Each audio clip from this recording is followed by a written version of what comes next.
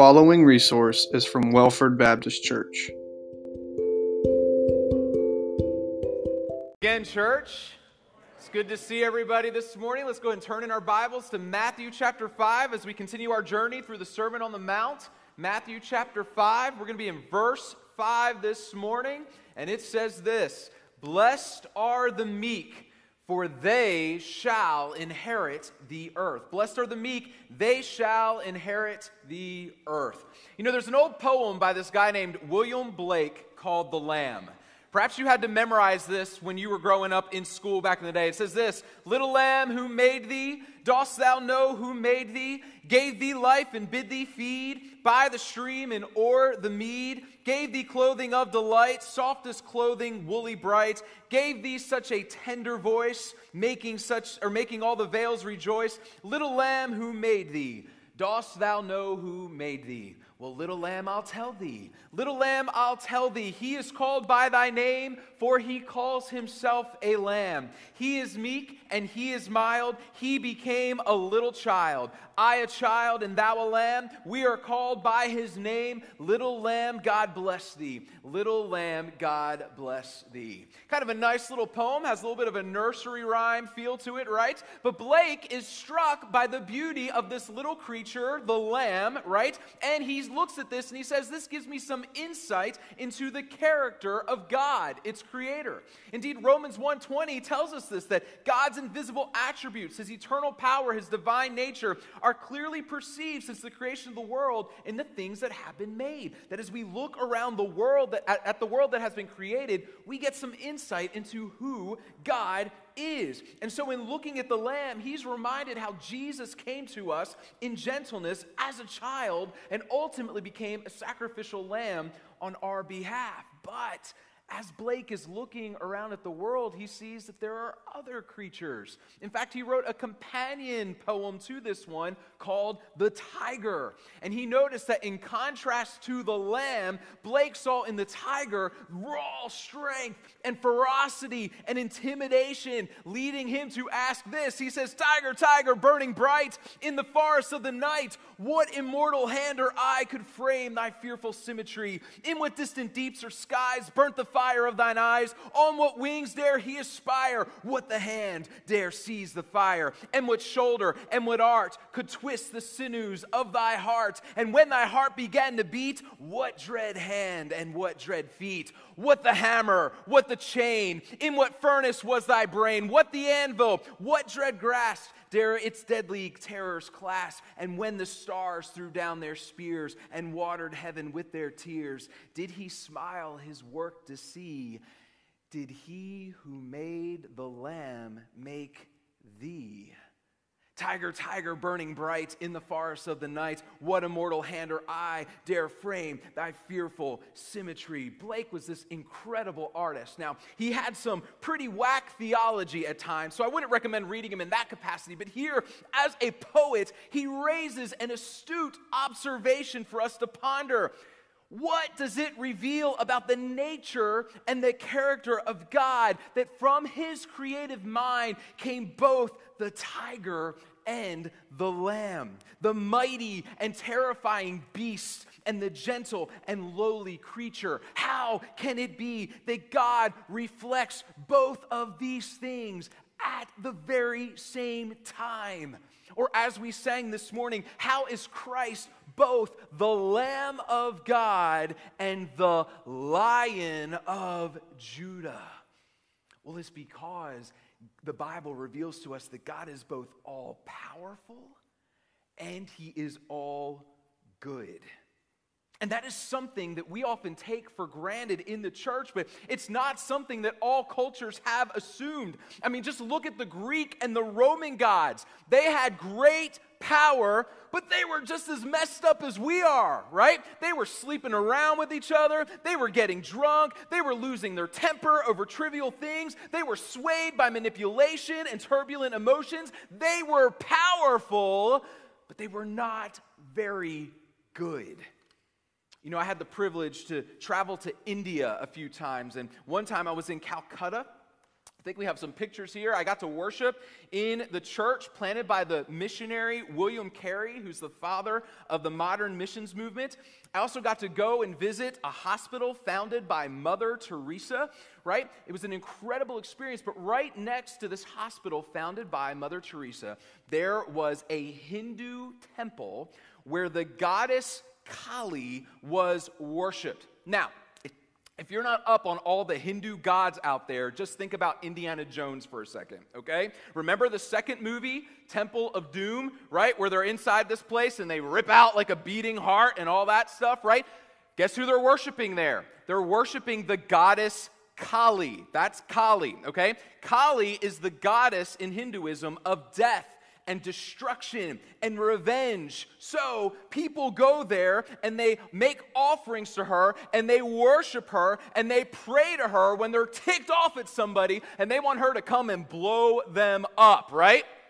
See, many cultures, they think of God or the gods as having great power, but listen, having a being with great power isn't necessarily a good thing. Like, I don't know about y'all, but I'm really glad Kali is not the God of the universe. Amen? All right, in order for it to be a good thing to have a being with such great power, they have to be a good God. Aren't you thankful, friends, that our God, the true and the living God, isn't just all powerful, he's all good. And more than being good, he is shalom. Remember how we talked about in the Garden of Eden before the fall, it was in a state of shalom. Everything existed in harmony and peace with one another. Well, that's how God is in his very nature. He is whole. He is complete. He is lacking nothing.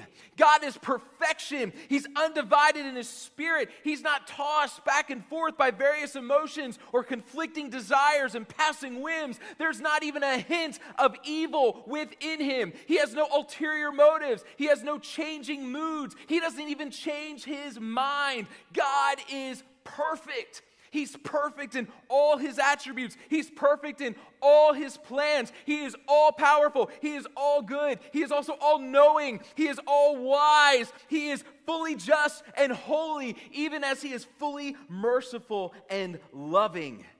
Indeed, unlike the pagan gods of old who lost their temper at the drop of a hat, the Bible says that our God is, listen, merciful and gracious and slow to anger and abounding in steadfast love.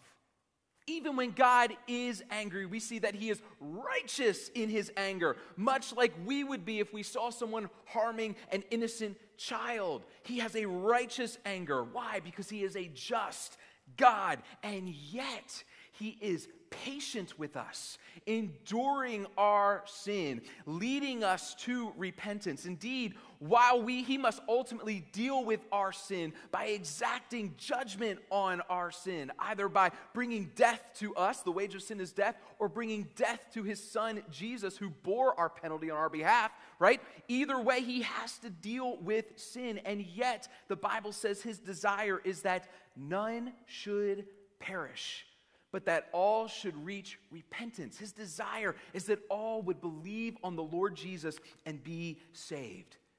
See, God is able to do anything, but in his perfection, God is perfectly measured in his power. Unlike the pagan gods, you might say that he is power under control. And just as he is power under control, he is calling us to be the same. That's the definition of meekness. See, we often think of meekness as being weakness. Maybe it's because those two words rhyme. I don't know. But to be meek does not mean to be puny or shy or timid. To be meek is to have your strength under control, to exercise restraint even when you are being attacked. It's knowing that you may have the power to retaliate, but choosing instead to hold yourself back and not respond in kind. Now again, that just cuts against the grain of what most people think flourishing looks like. They think in order to flourish, man, you have to fight. Man, you come after me, bro, I'm going to come after you, okay? You talk trash about me, there's about to be cleanup on aisle 3, all right? You step into my place, I'm going to get all up in your face, right? That's the way of the world. You've got to step up and take what's yours. Don't take no for an answer. Fight for your rights. If someone punches you, you punch back and twice as hard, because it's only the fittest who survive. It's the strong who prosper. So if you want the land, buddy, you better take up your arms and conquer. And Jesus says, no. That is not the way of flourishing. It is those who hold themselves back who will flourish. The first will be last. The last will be first. Jesus says it is those who don't take matters into their own hands who will ultimately prosper. Indeed, in just a few verses, Jesus says this: you have heard that it was said, an eye for an eye and a tooth for a tooth. But I say to you, do not resist the one who is evil. But if anyone slaps you on the right cheek, turn to him the other also. Like, that just sounds crazy, y'all. Like, that sounds like the path to losing and to dying. And Jesus says, that's the way to life everlasting. How? How can this be? How can the way of flourishing rest not in vying for power and rallying to my defenses, but rather in choosing a life of humility and surrender? Why would we choose meekness in a world that is red in tooth and claw, as Tennyson would put it? Well, as crazy as it may sound, world domination, kingdom advancement, Jesus says, will not come through taking up weapons of war. It will come in laying them down. Indeed, when Jesus' disciple Peter takes up a blade to fight for Jesus, Jesus tells him what? Put your sword back in its place. See, Jesus wasn't interested in being a political Messiah, which is what the Jews were expecting. They wanted someone to rise up and lead an insurrection against the Roman government and fight for them and build a worldly empire for them. And Jesus says, no. When he stands before Pilate, what does he say? He says, my kingdom is not of this world. If my kingdom were of this world, he says, my servants would have been fighting that I might not be delivered over to the Jews. But my kingdom is not from the world. Friends, Jesus does not need, nor does he want you to fight for him. He doesn't want you to take anything back for him. That's not the way the kingdom advances. That's the way worldliness and godlessness advances. That's the opposite of shalom. Jesus here says that it is the meek, it is the ones in this life who lose their rights, whose property is confiscated, whose reputations are obliterated, whose character is assassinated. It's the meek and not the power-hungry or the warmonger, but the ones who refuse to retaliate, who refuse to get in the gutter or follow those who do. They are the ones that Jesus says will inherit the earth. And you might be thinking, that sounds insane. I mean, it certainly doesn't sound fair. Like, it seems stupid. Like, doesn't that just mean that all the bad people are just going to seize all the power and get all the good stuff, and we're just going to have to suffer? I mean, does Jesus just want the bad guys to just take over? No, not at all.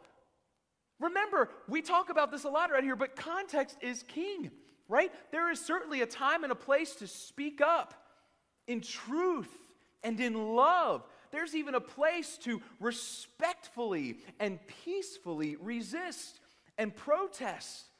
In fact, there is even a place for government, the Bible says, to maintain law and order and even to enter into just wars. Paul talks about this in Romans 13. Jesus isn't suggesting otherwise here.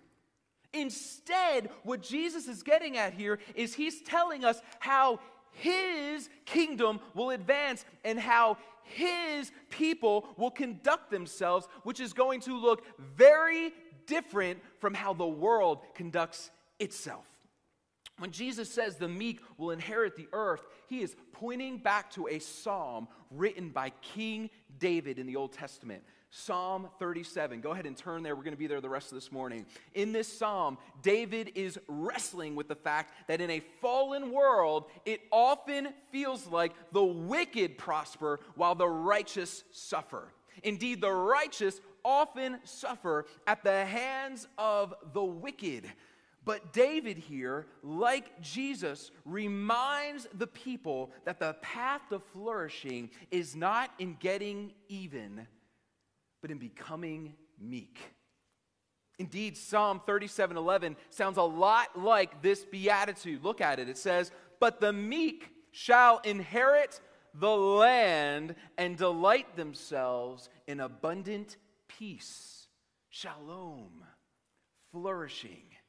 See, David here, he's talking to the Old Testament people of God, and he's referring to the land of Israel. But notice, when Jesus quotes this verse in the Beatitudes, he doesn't say the meek will inherit the land. He says what? The meek will inherit the earth.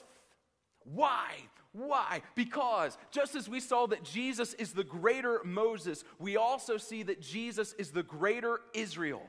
And just as God delivered his people out of slavery in Egypt and into the promised land, so too is he now delivering his people out of slavery to sin and into a new heaven and a new earth. See, God is redeeming not just the Jew, but also the Gentile, people from every tongue, tribe, and nation. And his kingdom is not going to just be some small patch of land in the Middle East. No, it's going to be the entire world, every continent, every ocean, every square inch of this terrestrial ball. And Jesus says, the meek get it all. Not only do his people receive the kingdom of heaven, right? Blessed are the poor in spirit. Theirs is the kingdom of heaven. But now it says we also get the earth and everything in it. So, how? How does meekness lead to the way of flourishing? Well, there's 4 ways we see right here in the psalm. The first one is this. Our meekness shows we fear God and not man. Our meekness shows we fear God and not man. Look at verse 1. It says, "Fret not yourselves because of evildoers. Be not envious of evildoers." Verse 7, "Fret not yourself over the one who prospers in his way, over the man who carries out evil devices." Now again, that seems really odd, doesn't it? Why wouldn't we fear evil people who do evil things? Like we look around at the world today and there seems to be a whole lot of crazy, right? And a whole lot of reasons to fear. And he's telling us here, don't be afraid. Why? Look at verse 2. He says, "For they will soon fade like grass and wither like the green herb." Verse 9, "The evildoers shall be cut off." Verse 20, "The wicked will perish. The enemies of the Lord are like the glory of the pastures. They vanish like smoke. They vanish away." Verse 34, "The wicked are cut off." Verse 36, "The wicked will pass away. They will be no more." Verse 13, it says, "The Lord laughs at the wicked because he sees that his day is coming." Verse 38, "Transgressors shall be altogether destroyed. The future of the wicked shall be cut off."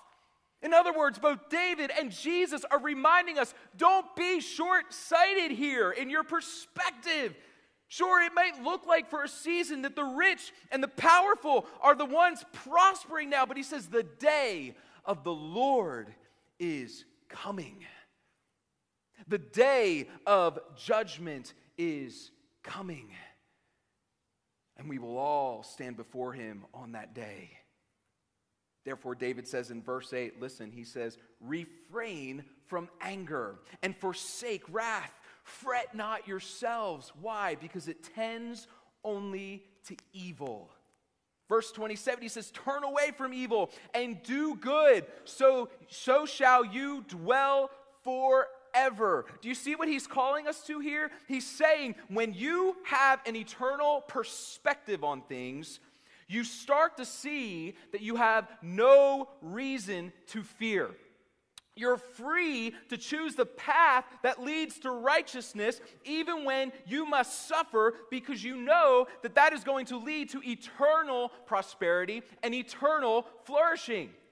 Sure, the wicked might seem like they're prospering now, but that prosperity will only last for what? Like 80 years maybe? But then what? It says eternal destruction, right? So do you see why he's saying turn from evil? Don't retaliate? Because if evil ends in destruction, then why would you return evil for evil? Instead, the Bible says that you are to overcome evil with what? Good. Those who fear the Lord, listen, though they may suffer now, will experience eternal rest and shalom. So why? Why would you grasp for power in a world that is passing away? Why would you fear what mortal man can do to you? Instead, listen to what Jesus says in Matthew 10:28. He says, "Do not fear those who kill the body, but cannot kill the soul. Rather, fear him who can destroy both soul and body in hell." Friends, listen. The worst anyone could ever do to you is kill your body. But Jesus will just make you a new one. Right? Yes, you might suffer now, but you serve the God of the resurrection. Do you believe that? Then what can man do to you? But this takes serious faith, doesn't it? This takes true strength, doesn't it? See, when Jesus calls us to meekness, he's not calling us to cowardice or to withdrawing in fear. No, in fact, we see meekness is the opposite of fear. Meekness requires courage. The easy thing to do is to fight back. The harder and the higher way is to respond not in kind, but instead to respond in kindness. See, when people retaliate or scream or shout in defense, that's actually a sign that they're living in fear. They're scared of losing something, their home, their culture, their way of life, life itself. See, the powerful of this world, they are never at peace. Why? Because deep down, they're scared to death of losing it all. But that's exactly what Jesus is calling us to. He says, if you want to find your life, you have to lose it. Indeed, he says, whoever does not take his cross and follow me is not worthy of me. See, friends, meekness is not weakness. It is power under control. I no longer live under the fear of man. I choose instead to live under the fear of God. Why? Because the first time he came as a lamb. But the second time he comes, he's coming as a lion. And I don't know about y'all, I want to be on the right side of the lion. You know what I'm saying? So we're meek because we fear God and not man. But second, we're meek because our hope is in the Lord and not in this world. Our hope is in the Lord and not in this world. Look at verse 3. It says, trust in the Lord and do good. Dwell in the land and befriend faithfulness. Verse 5, commit your way to the Lord. Trust in him and what? He will act. Man, that's good news. See, I don't need to worry about whether somebody is treating me fairly, whether I'm getting my due, whether or not someone is acting okay with me, right? I just need to make sure that I'm pursuing King Jesus. Because at the end of the day, right, if you're serving the Lord of the universe, which if you're serving Jesus, spoiler alert, you are, right, then he's got this. He doesn't need you. What does it say? It says, he will act. Verse 6, he will bring forth your righteousness as the light, your justice as the new day. So what? Be still before the Lord and wait patiently for him. Fret not yourself over the one who prospers in his way, over the man who carries out evil devices. Right? He says, don't be scared of these people. Just wait patiently for the Lord. Why? Because God is going to bring justice. I just need to be still. I don't need to take matters into my own hands. He's going to set things right, if not in this life, then in the life to come. So I can rest easy, y'all. Verse 9, he says, for evildoers shall be cut off, but those who wait for the Lord shall what? Inherit the land. Verse 22, for those blessed by the Lord shall inherit the land. Those cursed by him shall be cut off. Verse 28, the Lord loves justice. He will not forsake his saints. Man, is that good. They are preserved forever, but the children of the wicked will be cut off. The righteous, though, they shall inherit the land and dwell upon it forever. So in light of that truth, what does David call us to? Look at verse 34. He says, wait for the Lord. He says, keep his way, and he will exalt you to inherit the land. Isn't that good news? I don't need to take anything by force. It says he's going to give it to me. And more than that, it says you will look on when the wicked are cut off. Like, not only is he going to bring justice upon the wicked, he says you get a front row seat to it. Verse 39, the salvation of the righteous is from the Lord. He is their stronghold in the time of trouble. The Lord helps them and delivers them. He delivers them from the wicked and saves them. Why? Because they fought really hard? No. It says because they took refuge in him. See, when Jesus calls us to meekness, he is not calling us to indifference. He's certainly not calling us to moral compromise. No, he's calling us to patience. It's not that we ignore when someone does us wrong. It's that we trust God to deal with it. We don't fight for ourselves. We trust the one who fights for us. That's why the scriptures say in Romans 12:19, never avenge yourselves, but leave it to the wrath of God. For it is written, vengeance is mine. I will repay, says the Lord. See, meekness is marked by a humility that I don't need to fight you because I've got one who fights for me. And so if you do me wrong, I don't need to strike back because I know the one who judges the living and the dead. The Lion of Judah is coming. But unfortunately, meekness is not something that has often marked Christians. I mean, if you look around at much of the rhetoric that Christians have used in public and in politics and on social media, we haven't been known for meekness. We've often been known for aggression and bitterness, mean-spiritedness, and fear. At times, we've even allowed ourselves to be manipulated by pundits and politicians who like to stoke our fear for their own power and political gain. But again, Jesus says that is not how the kingdom advances.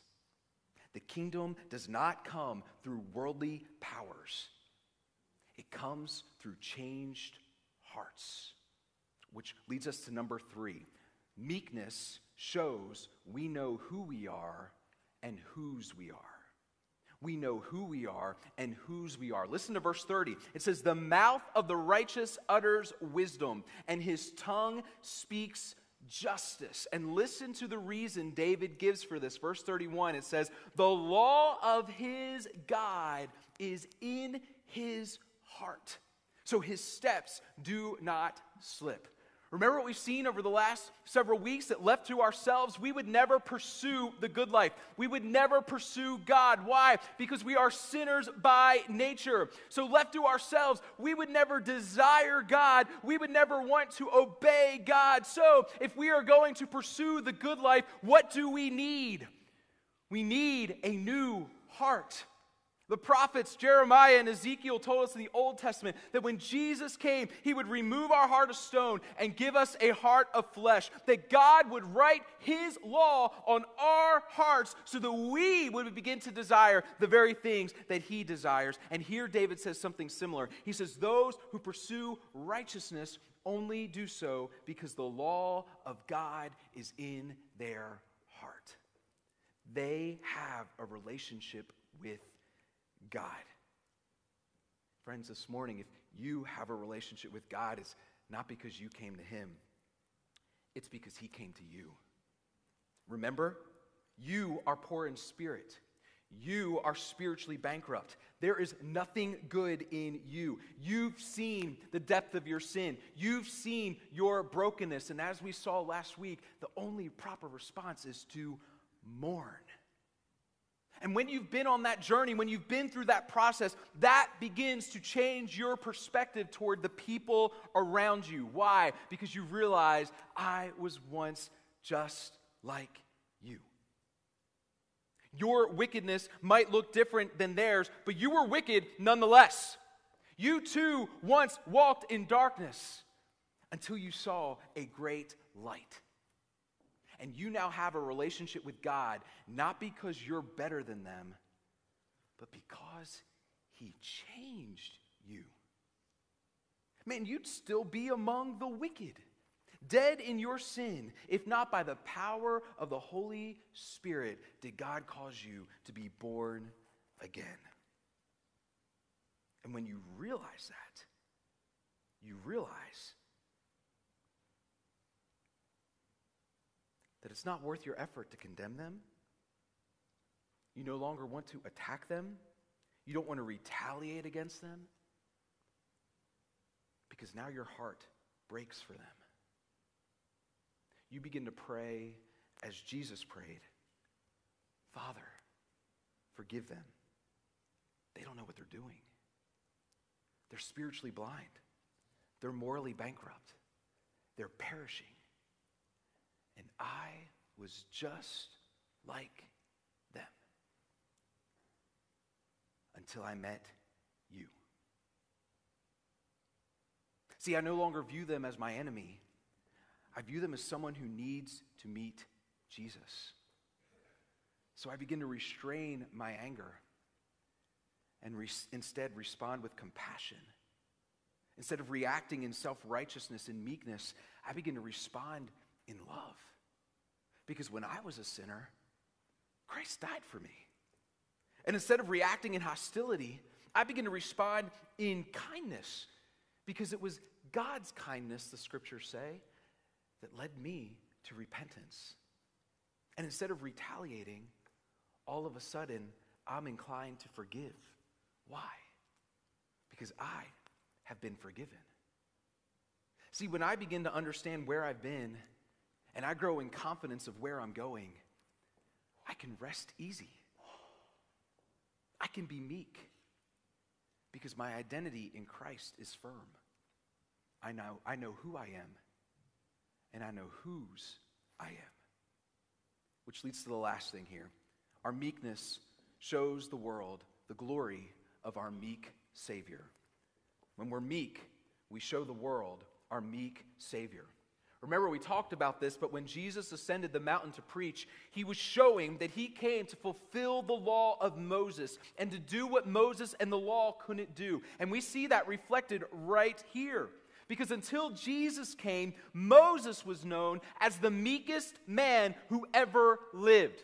Numbers 12:3 says this, that he's the meekest man who ever lived. And the context of this is Moses is being falsely attacked by his own brother and sister, Aaron and Miriam, who not only questioned his leadership, but also lobbed racist attacks on his wife. And instead of retaliating in this moment, Moses instead puts his trust in the Lord, knowing that God will bring justice here. And the Lord does. He causes Miriam to break out in leprosy. Now, some of y'all, if that happened to your sister, you'd be like, that's right. I know what's up. That's right. You got it, right? Sweet justice, right? But that's not Moses' response. Instead, it says he's meek. He prays for his siblings. He asks God to have mercy and to remove the leprosy. And Miriam is cured in the process, and Moses is vindicated. I mean, clearly Moses is the master of meek. But as awesome as Moses was, y'all, he was still a sinner in need of God's grace, just like us. Because one day, when the people of Israel were thirsty, right? And y'all know how the Israelites were. They were just like us, right? They were a bunch of whiny heinies. When something wasn't going their way, they were going to complain about it, okay? And the people of Israel are thirsty. They want some water. And so God tells Moses, hey, go to this rock, speak to it, and I am going to bring water forth of it. But Moses, y'all, he might be meek, but he has his limits, right? He is sick of these people. Man, they have pushed him too far. He's had it up to here. He loses his temper. He's sick of them grumbling all the time, and he strikes the rock instead. And as a result, even though he had led these people through the wilderness for 40 years, God tells Moses he cannot enter into the promised land.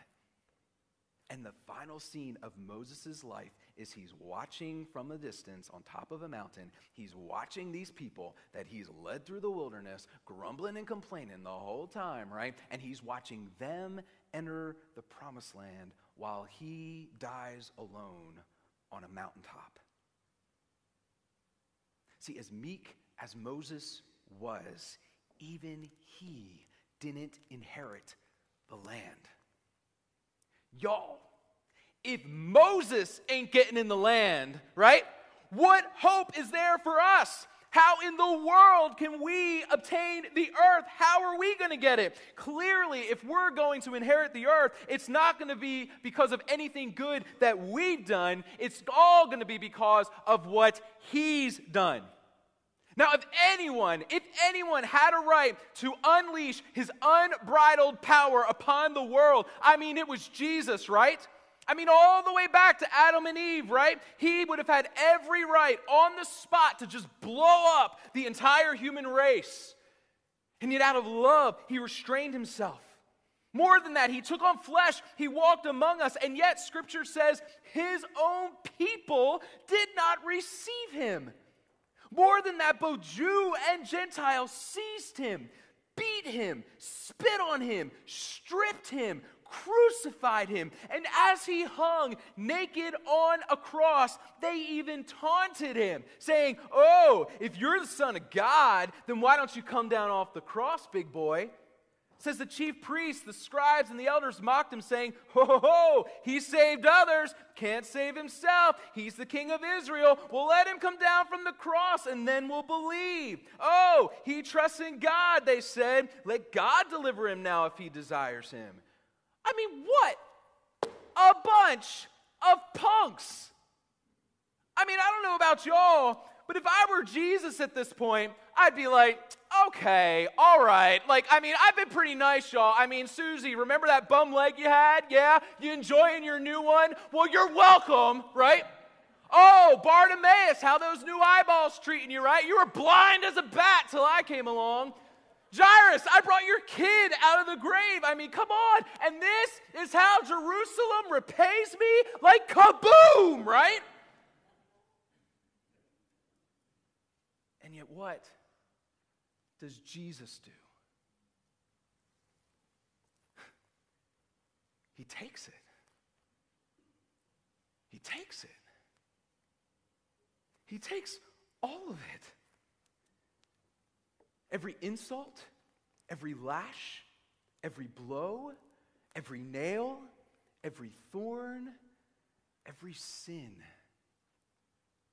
Not because he was weak, but because he was meek. Indeed, as the prophet Isaiah said when he was foretelling Jesus' death on the cross, in Isaiah 53:7, he says, Jesus was oppressed, he was afflicted, yet listen, he opened not his mouth. Like a lamb that is led to the slaughter, and like a sheep that before its shearers is silent, so he opened not his mouth. Jesus himself told Peter, do you think that I cannot appeal to my Father, and he will at once send me more than 12 legions of angels?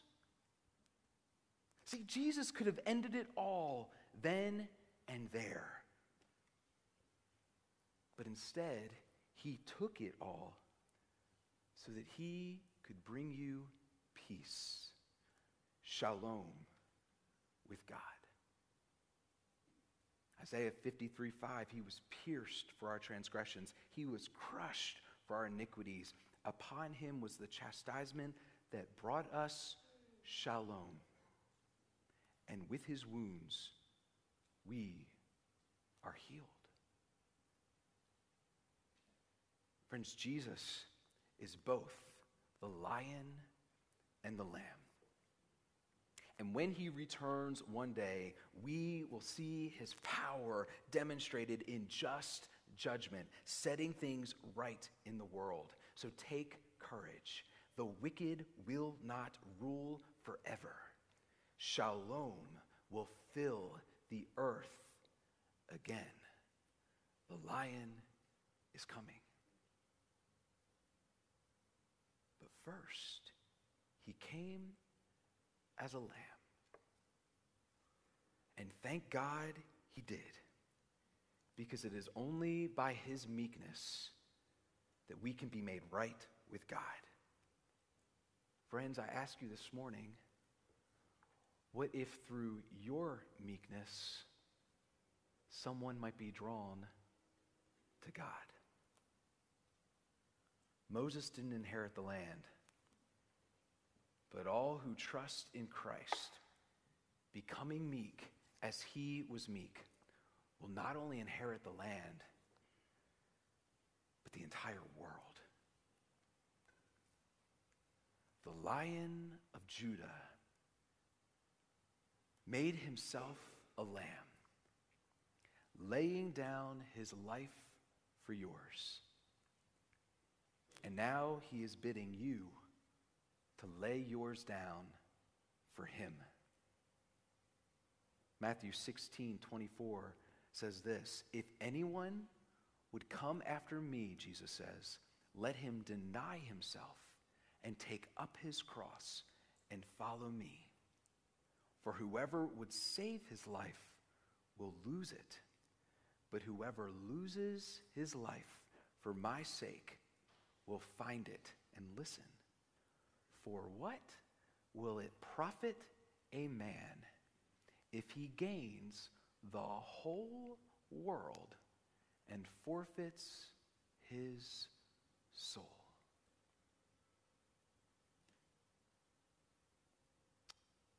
Oh, but how fortunate are you if you are meek, for you will inherit the earth. Will you pray with me?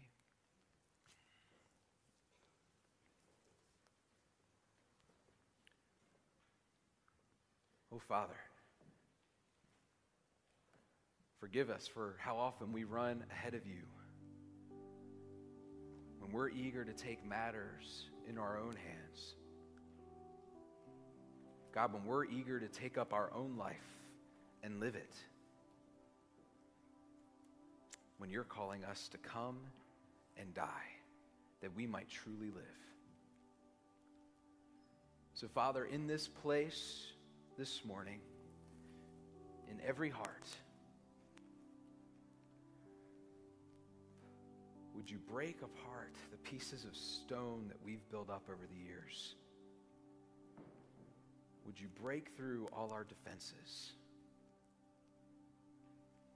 and give us a heart of flesh that longs to see you, that longs to make you known, that longs for your will to be done on earth as it is in heaven.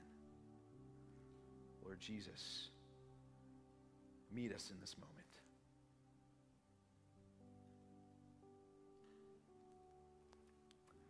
Come to the part of our service where we have the chance to respond to God's word. I just want to encourage you. Maybe there's a relationship in your life that you think, man, I have not been very meek there. I need to reach out and reconcile. Maybe you can think of a situation at work. Maybe you can think of a situation at school. How can your meekness on full display point others to King Jesus? Maybe this morning you want to join the church. Man, we'd love for you to come and be a part of what God is doing here. Or maybe this morning, for the first time in your life, you need to surrender your life to King Jesus. Whatever it is, let's not waste this moment. Let's stand, let's sing, let's respond.